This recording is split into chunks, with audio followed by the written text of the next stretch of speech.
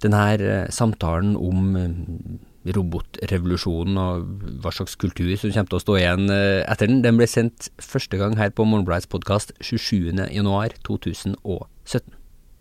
God lytt. Den digitale kulturen faktisk okkult, da, som i en sånn forstand som du liksom ikke helt kommer unna. Vil våre fremtidige robotherskere i det hele tatt bry seg om menneskekultur?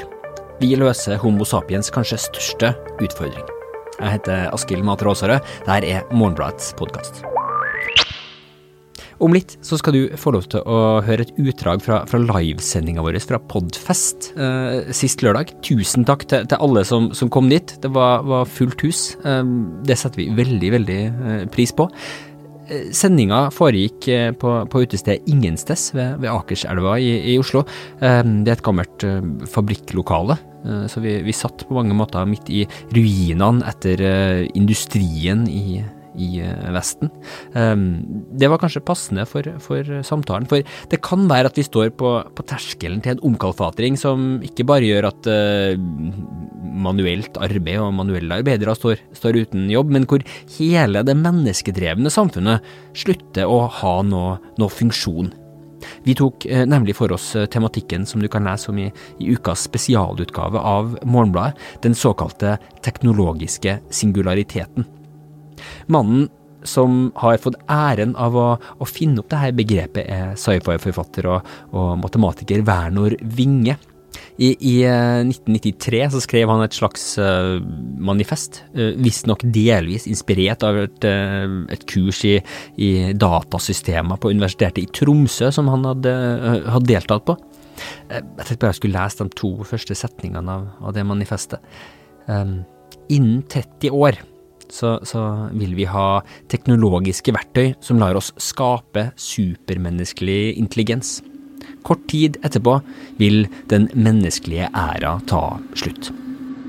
The survivors of the nuclear fire called the war Judgment Day.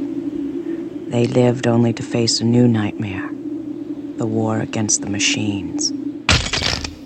Vinges tanker har gått fra å være mat for sci-fi pocketbøker til å bli tatt seriøst. Tenkere og filosofer og vitenskapsmenn som Elon Musk og Stephen Hawking diskuterer det her som en utfordring som kan være større enn selv klimaendringene. Selvgående, selvregulerende, kanskje til og med selvbevisste maskiner og systemer i ferd med å ta over styringen i verden og drive en utvikling som eskalerer så fort at vi mennesker, i alle fall det vi i dag kaller mennesker, ikke klarer å følge med. Sånn at vi ender opp med å stå utenfor fabrikkportene mens maskinene sysler med mystiske og uransakelige ting på innsida. Så vil humanismen og hele den menneskelige kulturen miste mening i møte med denne digitale revolusjonen. Sagt med andre ord, vil fremtidas robotherskere bry seg om Knausgård? For å prøve å forstå dette spørsmålet så tok vi for oss 2 tenkere med i hvert fall tilsynelatende forskjellige ideer om vår fremtid med maskinene. Den første tenkeren den nå avdøde tyske filosofen med det aldeles fantastiske navnet Friedrich Adolf Hitler. Av en eller annen grunn så har den norske utgivelsen av hans tekster sløyfa det mellomnavnet. Og ettersom du åpenbart lurer på det, ja, hans følgere kalles for Hitlerjugend. Hitler har et syn på mennesket, eller det såkalte mennesket, som han konsekvent omtaler oss som. Mange av oss nok vil se på som nok så dystert. Vi formet av maskinene rundt oss, det har vi for så vidt alltid vært, i hvert fall siden vi oppvant de første skriveteknologiene, opptegningssystemer, som han kaller det. Men nå, med den digitale verden har stadig mer av maskinteksten som vandrer fra apparat til apparat blitt uleselig for oss mennesker, og snart kan vi stå helt på utsida. Med bare små skjermer hvor vi kan titte inn i en verden av ener og nuller vi ikke egentlig har mulighet til å forstå. For å si det med et sitat fra Hitler. De virkelige datastrømmene tar ikke lenger veien om skrift og skrivere, men sirkulerer i form av uleselige tallrekker mellom datamaskiner i nettverk. Teknologier som ikke kun undergraver skriften, men som i dragsuget kan trekke med seg det såkalte mennesket og alt som hører det til. Altså ikke lovende. Vi som bare ville ha en teknologi som gjorde at vi kunne sende e-poster til hverandre. Den andre tenkeren Yuval Noah Harari, som Olaf Haagensen har intervjuet til denne ukas spesialutgave av avisa. Jeg har med meg Olaf her i studio. Hei. Hei. Hva egentlig hans store tanker? Altså, han har jo ikke bare tenkt om singulariteten, han har egentlig en slags stor teori om menneskets utvikling fra savannen og frem til i dag. Ja, altså Harari egentlig opprinnelig, altså middelalderhistoriker, det det som hans opprinnelige forskningsfelt. Altså, hvis du ser på publikasjonslisten, så har han masse bøker om altså krigføring i middelalderen da. Men han slo igjennom internasjonalt med en bok som heter Sapiens, som rett og slett menneskehetens historie da, som art. Fra den tida hvor vi var, hvor Homo sapiens bare var en blant mange arter, og helt frem til i dag. Makrohistorie da. Som man prøver å spore frem til hva det som har gjort at vi har skilt oss fra dyrene egentlig. Nettopp. Og det han opererer med 3 revolusjoner. Det første den såkalte kognitive revolusjonen, som skjer for ca. 70 000 år siden, da det noen ledninger i hjernene våre som forandrer seg. Og det Harari altså det revolusjonære som kommer ut av det da, slik Harari ser det, som veldig bredt oppsummert vår evne til å skape fiksjoner som gjør at vi kan samarbeide i større grupper og med mennesker vi ikke kjenner. Og med fiksjoner, veldig bredt begrep hos Harari, det inkluderer alt fra type religioner og sånt som man kunne tenke seg da, for 70 000 år siden, til for eksempel penger da, som vi har i dag. Da. At vi bestemmer oss for noe som gjør at vi kan samarbeide da. Selskaper også, altså, det alle de her tingene som gjør at vi kan samarbeide med flere enn bare dem som får plass rundt et leirbål, egentlig. Nettopp. Ja. Og den neste revolusjonen jordbruksrevolusjonen. Da slår vi oss ned, begynner å bygge samfunn, domestisere dyr, dyrke jorda, og så legge liksom grunnlaget også for imperiene da, som skiller oss fra de andre dyreartene. Og den neste revolusjonen da den vitenskapelige revolusjonen som skjer på 1500-tallet da, og som egentlig, slik Harari ser det, aldri har sluttet. Den har snarere bare økt i styrke da. Ja. Og nå han da, men også at vi kan stå på terskelen til en enda større omkalfatring som en følge av akkurat det her. Ja, nettopp. Altså en fjerde revolusjon, eller egentlig kanskje bare intensiveringen av den tredje da, vitenskapelige og teknologiske revolusjonen. Poenget hans da at i dag, og der vi står i dag, og i den, hva skal vi si, den løpet av de neste 100-200 årene da, så vil vi mennesket skaffe seg en type makt som man tidligere bare som tidligere i menneskehetens historie bare gudene hadde da. Det derfor den nye boka hans heter Homo Deus, og det baserer seg hovedsakelig på 2 ting. Det ene utviklingen av datateknologi, altså denne tanken om at vi om ikke så veldig lenge vil kunne skape datamaskiner som langt smartere enn oss selv, i betydningen kjappere til å løse problemer og kan behandle mer informasjon, og genteknologi da, som gjør at vi kan begynne å modifisere, ikke bare liksom miljø og dyr og planter rundt oss, men også oss selv da. Så det her da altså da den muligheten, eller faren for at mennesker som vi kjenner i dag slutter å eksistere og gir stafettpinnen over til det her gudemenneske. Spørsmålet jo hva Kittler ville ha ment om det her, med hans lite håpefulle syn på menneskehetens fremtid med maskinene.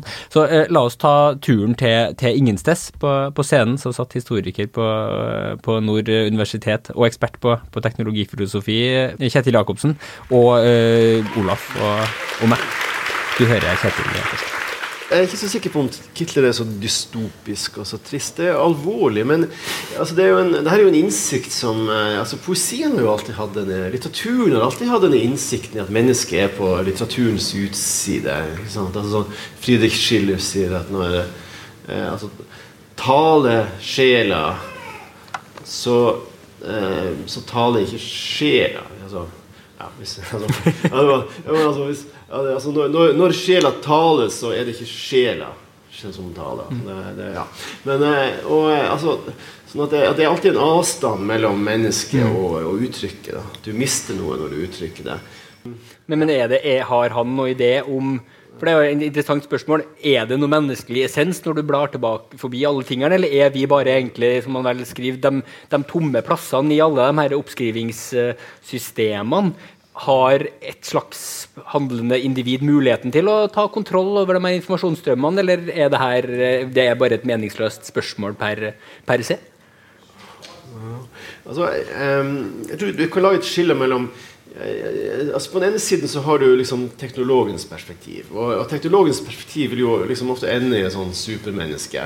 Sant? Altså den teknologiske utviklingen og det at datamaskinene blir stadig kraftigere og mektigere og raskere, det gir oss sterkere sanser og større redskaper, og altså til og med en sånn figur som McLuhan har jo det her, ikke sant? Så for McLuhan blir jo mediene proteser. Altså, det man bak medium is the message. At vi får, altså grammofonen gir oss bedre ører, og filmen gir oss bedre øyne, og vi blir liksom gudemennesker. Homo deus, ja. Ja. Og så har du på en måte motsatte perspektivet fra teknologien. Det jo liksom det klassiske sånn humaniora-perspektivet, som dystopisk. Det der jeg vil liksom arrestere deg, for jeg ikke sikker på om Hitler dystopisk, men det som liksom dystopisk, det liksom den her Adorno, Habermas og en masse sånne humanister, og for dem det jo sånn at når liksom teknologien blir mektigere, så blir mennesket avmektig. Altså da liksom altså sfæren for kreativitet i denne humaniora-tradisjonen, det jo liksom den jo ikke teknologisk, ikke sant? Det liksom ren kunst i en eller annen forstand. Men det tror jeg jo et perspektiv som egentlig empirisk feil. Altså at de fleste mennesker så vi jo nettopp kreative i forhold til teknologien. Altså da opplever vi kontroll, ikke sant? Når vi sitter med våre duppeditter og sånt. Det kan ofte være veldig sånn illusorisk, men vi jo kreative da. Og kanskje liksom i høyere grad enn i veldig mange sånne rituelle humanistiske øvelser.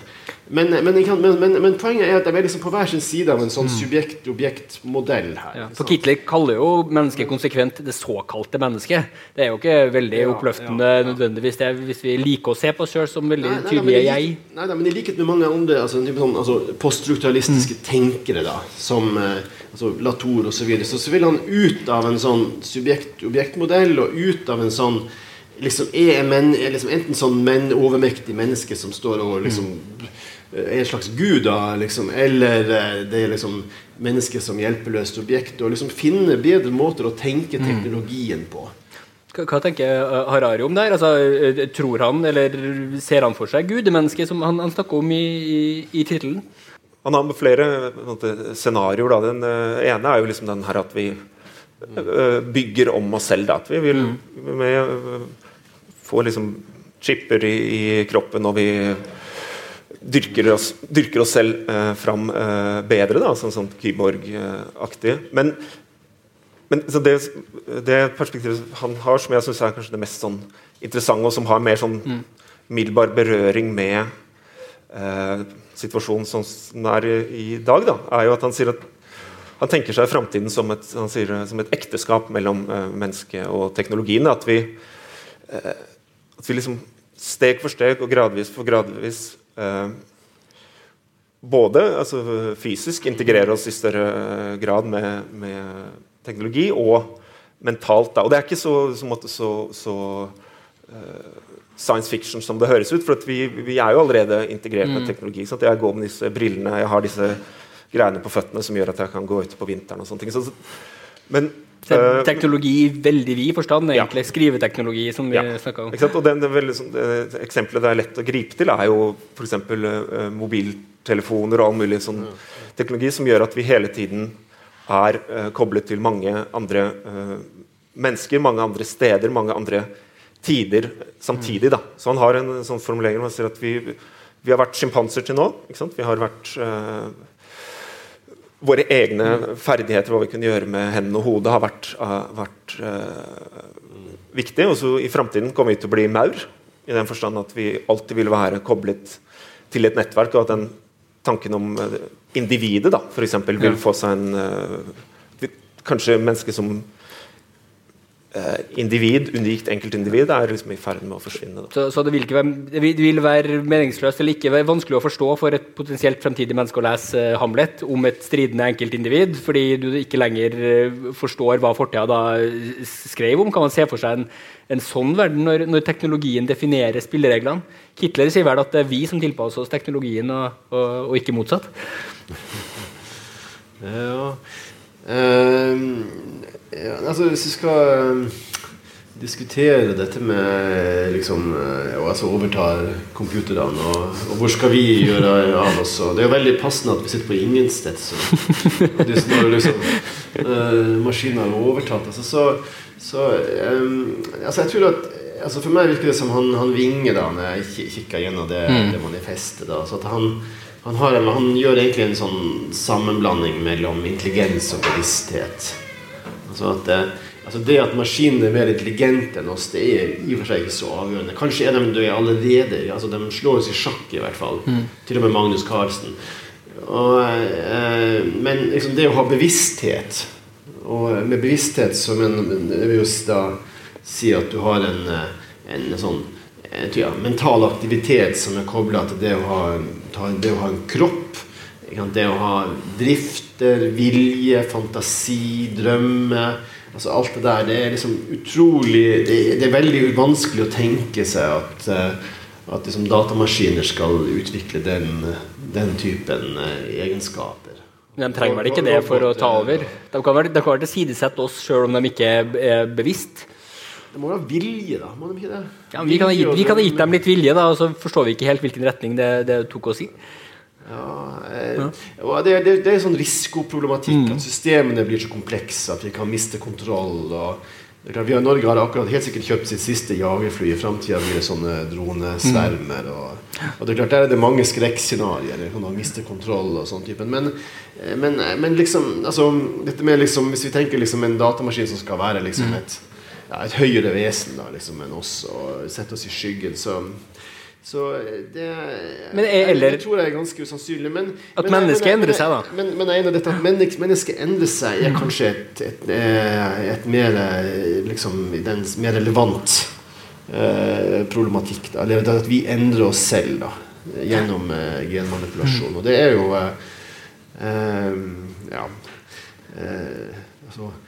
altså selve skillet mellom teknologi og altså mellom digital teknologi og natur jo veldig jo problematisk ikke sant? Altså, det virker på meg som forskning mer og mer går I retning av at altså, det man finner når du kikker inn I naturen det det jo digitale koder altså, det genetiske koder og det snakker jo Harari om algoritmer I veldig bred forstand. Han snakker om altså, algoritmer som man definerer det bare veldig enkelt som liksom, oppskrifter på handlinger, og sier at vi en algoritme som har fungert veldig godt, og så ser vi da andre typer algoritmer som nå da begynner å potensielt sett utfordre, eller forsterke, utfordre oss. Et interessant poeng som han har jo at det kan være at det skjer et skifte I fokus nå da. En ting at hva menneskets blikk på verden kan endre seg men han sier at den kanskje eneste nye liksom, ideologiske setninger vi har fått de siste 20 årene som genuint ny information wants to be free informasjon har lyst til å være fri og det en ideologisk kamp som ikke går på menneske. Det ikke du har som menneske rett til å uttrykke det, men informasjon har en rettighet, at informasjonen på en eller annen måte spiller den definerende rollen, og ikke den her Hamlet-skikkelsen da, som vi har sett på som menneskets sentrum. Hva innebærer egentlig det, tenker du, Olaf? Hos Harari da, så har vi jo virkelig liksom det fullstendig utplanet i den forstand at vi og alt som omgir oss i bunn og grunn disse datastrøm da. Så da vi jo det jo et ganske sånn vanskelig perspektiv å få hodet rundt da, når du vant til å tenke på deg selv som et individ eller som noe liksom, spesielt da. Ja, har det individet muligheten til å albue seg plass da? Altså, har det, eller det sånn at nå når vi brukes mye teknologi som vi tror skal forsterke vår selvkontroll, om det selvmålere for blodtrykk eller blodsukker eller skrittellere eller langt mer avanserte ting, så tar vi egentlig bare over teknologiens språk på en måte. Altså, eller det noen muligheten til å lage la Hamlet overleve på en eller annen måte? Han ikke teknologisk determinist, godeste Harari. Altså det han veldig tydelig på at vi har jo valg her, altså, vi kan jo styre denne utviklingen da. For det jo liksom, det sier han et sted, det en fin formulering altså, i vårt forsøk på å oppgradere mennesket, så gjøre oss bedre, sterkere, smartere, så kan vi ende med å nedgradere oss selv. Og en måte han kan se for seg det på jo at vi, nettopp fordi vi vil være i stand til å la oss si da, outsource en del av de tingene som vi har gjort selv før da, til noen som smartere og raskere da, informasjonsbehandlere. At vi liksom, hva skal vi si, tapper oss selv litt for de ferdighetene vi har hatt, at vi kommer til å miste en del av de ferdighetene vi har hatt som mennesker. Og igjen da, det litt sånn forslitt kulturkritikk, alltid liksom snakke om disse mobiltelefonene, men i Hararis tilfelle så det liksom et godt poeng da, eller det får en noe større himmel da, når man kan tenke seg at for eksempel da, at man til enhver tid kan måle alt som skjer i kroppen sin, ikke sant?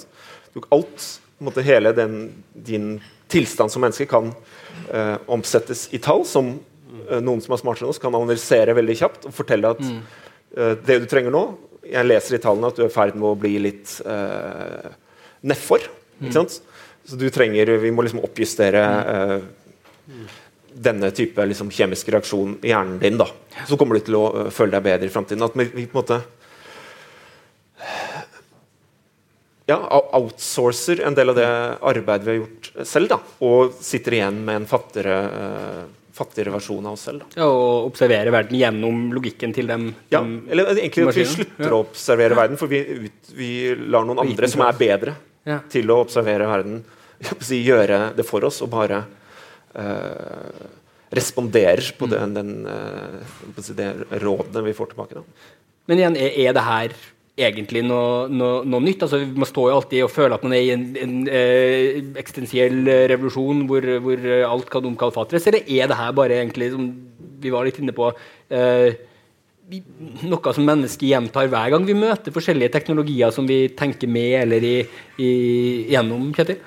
Kanskje ikke så interessant å sitte og spå om hva skal skje om 40-50 år, men det vi kan konstatere jo at de teknologiske endringene har veldig store konsekvenser akkurat nå, altså den typen teknologiske utfordringer som man står overfor, for eksempel når det gjelder hvordan demokratiet fungerer, og hva det vil si at liksom, politikken går fra å være koblet til presse, til elektroniske massemedier, analoge medier, til å måtte forholde seg til en ekstremt uoversiktlig verden av sosiale medier og en digital kommunikasjonskultur som har en del sånn egenart, som da altså som og der jo noen sånne steder der Kittler interessant, altså han beskriver jo hvordan den digitale kulturen faktisk okkult da, som i en sånn forstand som du liksom ikke helt kommer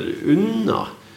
Altså det ikke det at din digitale kultur, det ikke den første kulturen som fungerer liksom gjennom koding, og det gjør jo skriften også, ikke sant? Den tar alle mulige erfaringer, og så koder den det om til et lite antall tegn, og liksom uttrykker det her gjennom alfabetet og sånt. Men alfabetet, det er jo en kode vi alle kan lære å lese, ikke sant? Altså det er liksom opplysning i en eller annen forstand, mens den digitale kulturen som vi lever i nå, så har vi, på den siden så har vi en overflate som vi alle ser, men som jo er et blendverk da, ikke sant? Av lyder og bilder og så videre, og under det så har vi da forskjellige lag med koder og algoritmer, og noen kan man lære seg å beherske, og programmeringskoder, men helt nederst ligger jo da maskinkode som bare leses av maskinene, og dit kommer vi aldri.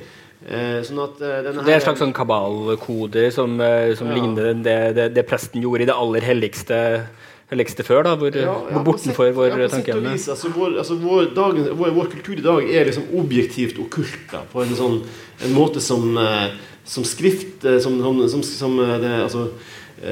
trykkoffentligheten og den typen politisk liv som var knyttet til trykkoffentligheten ikke var da. For da kunne vi forstå, da var det tekst tenkt for mennesker, alt sammen, mens man nå da, så sånn sett er det jo, selv om mennesket da ble formet når vi fikk skriftteknologi og så videre, så er det her noe annerledes, fordi du har all den her skriften som ikke er for oss da. Ja. Det er jo veldig sånn abstrakte ting, alt det vi snakker om. Noen ganger skal man jo tenke at det her er litt sånn, det er morsomt å sitte og snakke om det her, men hvor ser vi det egentlig helt konkret? Sånn som det du snakker om da, Kjetil, den her ytringsoffentligheten, det er da fortsatt mennesker som styrer hvordan vi ytrer oss selv om vi er i de systemene. Ja, men problemet er at de er jo ekstremt ugjennomsiktige.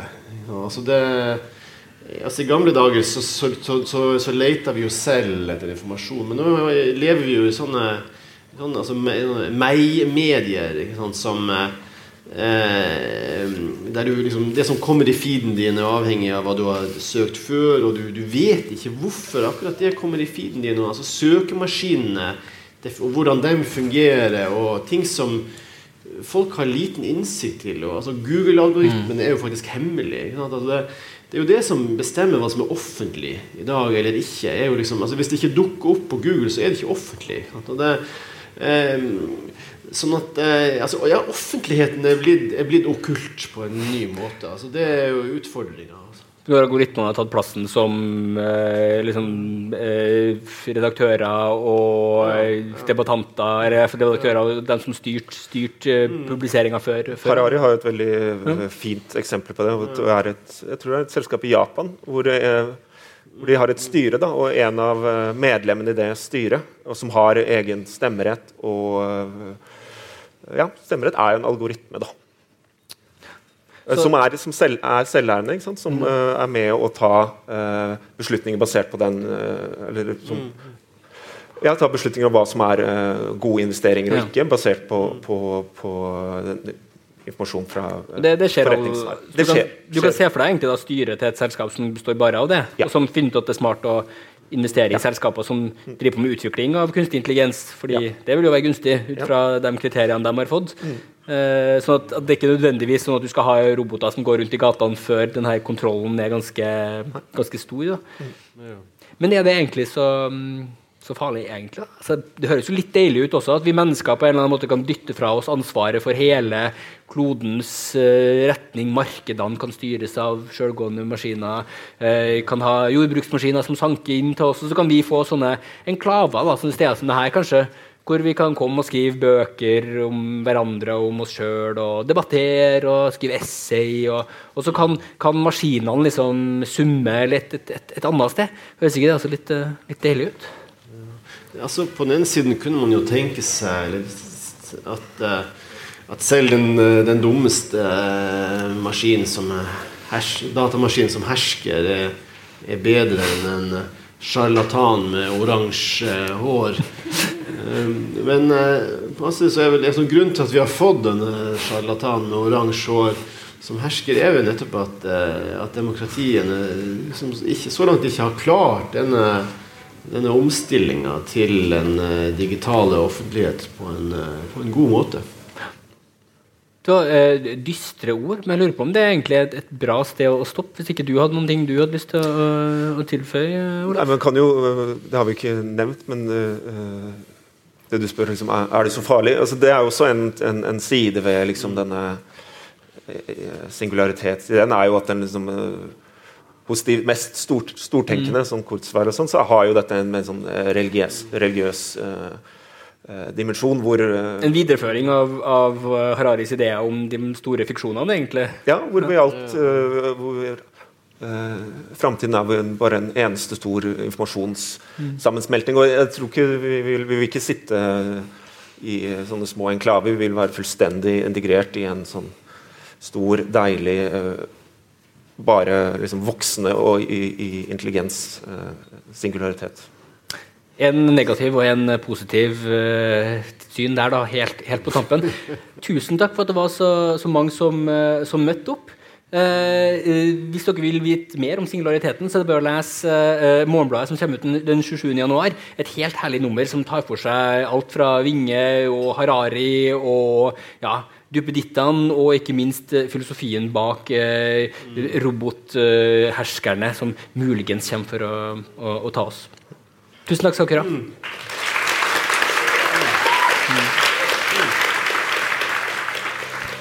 Du finner også spennende informasjon om singulariteten om du leter i podcasten sitt arkiv.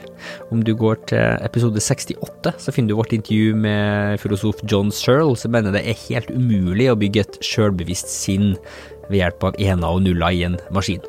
Og om du finner episode 36, så kan du høre vårt intervju med Anne Leckie, science fiction-forfatteren, som har utforsket noen av de her spørsmålene rundt hva som skjer med jeget og jeg-følelsen når man blir så mektig at man for eksempel kan være mange steder samtidig.